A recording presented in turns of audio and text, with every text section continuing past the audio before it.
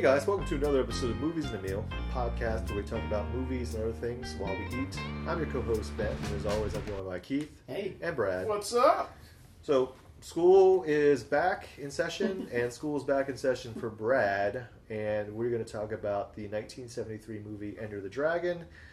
And we picked this movie, I guess we'll explain a little bit later, but the timing was great because this movie was actually back in the movie theaters in August, so we all got to see it on the big screen, Brad for the first time.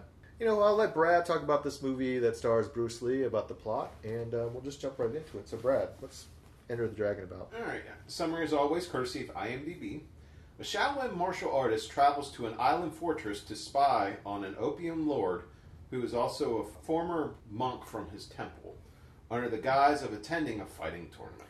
I'll give you the probably very brief summary of Bruce Lee. Bruce Lee was a martial artist, probably one of the most influential martial artists of all time. He had done some work in Hollywood before, most famously as Kato, Green Hort's sidekick in the television series. The television series Kung Fu, he basically pitched, but they went with somebody who was not Asian, David Carradine, to do that. And, he had had some success with martial arts movies in Hong Kong and in China and everything like that. But Enter the Dragon was really going to be his breakout movie for American audiences, even though he is American. But sadly, he passed away not too long after this movie came out.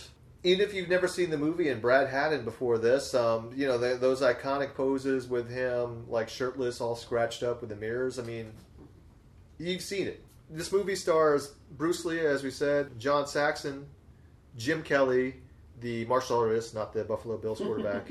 Brad, we introduced you to this movie. You saw it for the first time on the big screen, so first impressions? It was good. Okay. All right, so Keith, there you want to do the plugs?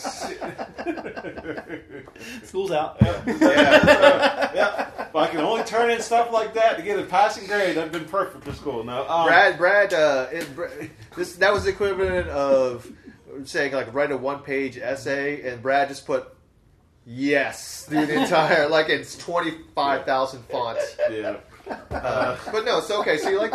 Yeah, you like this movie? Yes, I like this movie. Bruce Lee is great as Lee, the character name. Man, it was amazing. There's not much you can say about it, but supporting cast was good. So Keith, you and I have seen this before. So had you ever seen it on the big screen? I had in college, only because when I was at UGA, this would be actually graduate school was like '93. It's the kind of movie you show in the daytime to college students because it is a cult classic for a reason. So I'd seen it then, and so seeing it in the theater was great. And actually, I just watched it again last night on Apple because it's only $4. And I wanted to remember, because behind the scenes, folks, we saw this movie a little while ago. And, about a month ago. We get together when we can, so I just wanted a little refresher. And, it really is a fantastic movie. I'd forgotten, until we saw it this year, just how little martial arts there is in it. There's martial arts is probably about a third of the movie, maybe. But what's in it is really impactful. We'll get into the scenes I like the most. But of all the movies that imitated the Bond movies, this one does it pretty fantastically. Now, help me out here. Who's it played Khan? Shi Ken, we'll say his name is. Yeah, the bad guy. Yeah. I really like, Lee was fantastic, Saxon and Williams, but the big bad here is what really makes this movie. As Williams says to at one point, I think he said, "Man, you're straight out of a comic book," and that's what he was. But the world they built for Khan's, empire, this crazy island.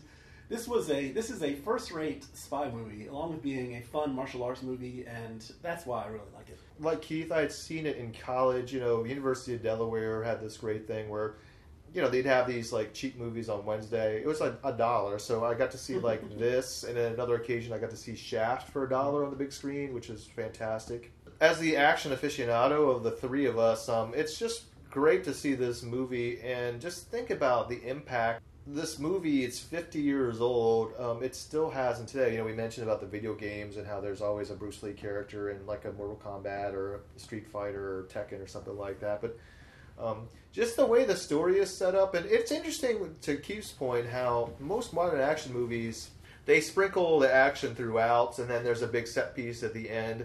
Basically, this movie opens with a quick fight, a one-on-one fight with Bruce Lee, just so people know this guy's bona fides. And then it's kind of slow for the rest of the first act as we're introduced to the characters. and slow. But then the last 35 minutes is all fighting. And, you know, I also have a personal affinity for this movie, too, because when I was growing up, I feel like this was always the summer CBS movie on Saturday. So I just remember watching it on Saturday nights every year. And, you know, just the one-on-one fights towards the end in the tournament have just kind of seared through my mind, especially with him and O'Hara, and Bob Wall, who's kind of the underling bad guys in this. You know, and hat tip to Jim Kelly, who basically used this movie to springboard into some other movies, like that blaxploitation movie, Black Bolt Jones. And John Saxon, I thought, was actually pretty good too. He's almost a co-lead in this, because watching it again last time, I was kind of surprised how like Bruce Lee kind of disappears for a lot, and Saxon is really kind of a co-star instead of being a supporting guy to Bruce Lee, but. It's great. In the last 35 minutes, when it's just crazy, like martial arts, kung fu fighting, and then you have the showdown between Bruce Lee's character Lee and the bad guy at the end. It's iconic. Jim Kelly as Williams. I think I gave him my secret MVP. I really did. No, there's actually somebody else I'll mention in a second. He's second. He's second in the running. It's just, I love, the personality's just great. I think he could have probably been featured a little more, in my opinion. I think the fight scene with Han was definitely one of the better ones. So is it Han or Khan? It's Han. Han with an H. Okay, yeah. It's that fight scene I think was really well done. My secret MVP though is Bolo Young as Bolo. I think I'm pronouncing He's the main underling bad guy. Yeah, he's the heavy, and I mean, I've seen him before this though. I seen him in Bloodsport. So 15 years after he did this movie, he was in basically Jean-Claude Van Damme's breakout movie as a bad guy in Bloodsport. And he basically looks the same. Yeah, he does. I mean, he's a menacing presence. Yeah. I mean, and it's just, I think the introduction of him and just seeing the way the fighting style and everything, I think that was very well done. I didn't like the way he lost to Roper. It just seemed a little cheap. But I mean, I guess that's the Roper character though. But I don't know. I would like to see a little more out of him. I really enjoyed the character. Yeah, we talked a lot about Bruce Lee already, but I'll tell you, there's two scenes that I love. One that he's in and one that he's not. We mentioned the O'Hara fight, and that movie, that is fantastic. That's the best. I think that's the best fight, actually, with him and Bruce Lee, yes. And part of the reason is because you never see Bruce Lee really cocky and taunting. What he does to O'Hara, he just beats the heck out of him, and that is a really fun scene. But on the opposite end of the spectrum, the scene where his sister comes to the island, and that's a great, great martial arts scene, but also has to do with, I don't want to spoil, well, we can spoil it. It's a good movie, yeah. It has a lot to do with honor, and it's done very well in martial arts movies, and it's a hard-to-watch scene, but that one sticks in my mind.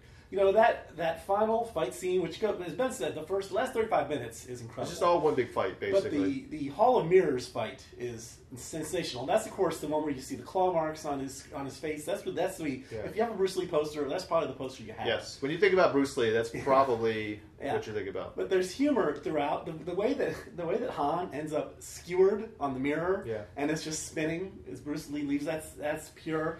And then as the helicopters arrive, just everything's been resolved. I mean, that sets up. It not only sets up, action movies from here on out, but it sets up Raiders as far as the humor. Yeah. It sets up Rambo as far as the Vietnam War hangover. There's so many things going on here that inspired everything that came after it. I know when I saw it in college, people laughed, and again, it's the comic book mustache twirling villain. It's just Han doesn't have it. He's missing one hand, so he has like these accessory hands. And I know the crowds laugh because he puts, I guess they're trying to be authentic, but, he's got like some bear claws, but they even put the fur on there and stuff like that. I know that people really... Wasn't that the final shot? Like the claw with the... Yeah, I guess it's kind of like Wolverine a little bit now that I think about it. When Bruce Lee's like raiding the facility and the second time around when he's fighting the whole dojo, I think that's pretty good. I don't know. It's influential for sure, and I don't know what else to say. I think it might be on Max too for free. I'm not sure. Well, you had to pay for it, so I assume you can watch it on Vudu if you want to watch the commercials for free. I'm pretty sure. Apple, I rented it for $4. It was not on any of the various streaming I pay for, but I don't have Max anymore. But I mean, and honestly, you can definitely find it, and for only $4. And honestly, if you wanted to, I mean, the main stuff, which is the fights, I'm sure it's probably all on YouTube for sure. Do you have any box office numbers, Brad? I wrote it down if you don't. I do. Do you want me to give my rating on it? Give your rating first. Yeah, go ahead. I'll give it a 4 out of 5. Okay. I really enjoyed the movie. For 1973, it's definitely storytelling wise, because most fighting movies, the story is kind of omitted for more action pieces, and this movie did not do that. I mean, it's a simple story, and they had it perfection. The fight scenes were great. I do have the overall number. It made $400 million on an $850,000 budget. And it made $90 million on the opening weekend, I believe is what I saw. Is that adjusted for I think 1773? It has to be. I might be adjusted. Yeah. I did my notes like a month ago. So here's what it said. I had it made over $400 million worldwide. Yes. Adjusted for inflation, this would be $2 billion 2022. Yeah. So it might have been $90 million in 1973. Yeah, I think it was. Yeah. Well, that makes sense because in America, and obviously he was huge in Asia. So this film was put in the National Film Registry in 2004, but this is considered by many as the most influential kung fu movie of all time and inspired many writers and directors. Let me ask you guys. I'll start with Brad first. Are you going to guess the Rotten Tomatoes? Critics, I'm going to say critics probably were going to be a little harder on this than what they should. I'm going to give it 81%. Audience, I'm going to say 96%. Keith? You know, just because it's a legend, I'm going to give critics a little more credit. I'll go 90, and I say you're spot on, Brad. I'd say 98 even with fans. Yeah. You know. Keith, you were kind of close with the critics. It's almost a dead even between critics and audience. 89% for critics, 91% for the audience. Okay. Critics' consensus, courtesy of Rotten Tomatoes, badass to the max. Enter the Dragon is the ultimate kung fu movie and a fitting, if untimely, Bruce Lee swan song. I do have some trivia. Okay, we'll blaze through a couple of those real quick. Yeah. Bruce Lee actually struck Jackie Chan in the face with one of his fighting sticks. Yeah, Jackie Chan was in this movie. Yeah. He immediately apologized and insisted that Chan could work on all his movies after that. Oh, God, but he never had that. That's dark. Yeah. Unfortunately, Lee died before he could keep his promise. An extra challenged Bruce Lee to a fight to see if he really was that good. Lee won the fight and sent the extra back to work afterwards. Fights broke out on set between stuntman and extras hired from rival families of the Triad. On set, Bruce Lee offered $100 to anyone who could catch his hand before he jabbed them. It didn't cost him a penny. Rod Taylor was originally considered for the role of Roper, but he was thought to be too tall compared to Bruce Lee, with whom he would have been sharing many action scenes with. Jackie Chan is the villain that falls into the acid pond. Originally, Han was going to kill Roper, and Williams and Lee would have fight Han's army at the end. Roper's and Williams' roles were reversed by John Saxon's agent. So, Brad, thumbs up then? Thumbs way up, yeah. I think it's definitely a movie you should see even now. It's not outdated at all. As far as the next few movies up on the... this is tentative because we could switch it at any time. But after Enter the Dragon, Enter the Dragon is actually our 20th film we've seen so far. So we are officially halfway through the list. Haven't you graduated by now? Brad is in his own style. Yeah, I'm going to say I'm in 7th grade right now. What do they call it? It's continued learning or like... lifelong learning. Yeah. I'm getting ready to head to college here soon. But so the next three on the list is In the Heat of the Night, Hoop Dreams, and The Rear Window, which I believe that's not changed since last time. So like I said, this is subject to change. Sure. Okay, all right. So why don't we go ahead and wrap this up then? So let me get Keith to do the plugs, and then we can wrap it up. All right, folks, you can find us at moviesthemealog@gmail.com, Movies the Meal on Twitter, and you can listen on Apple Podcasts, Spotify, or wherever you find your podcasts. Okay, so for this episode of Movies the Meal, I'm Ben. And Keith. Spread, peace.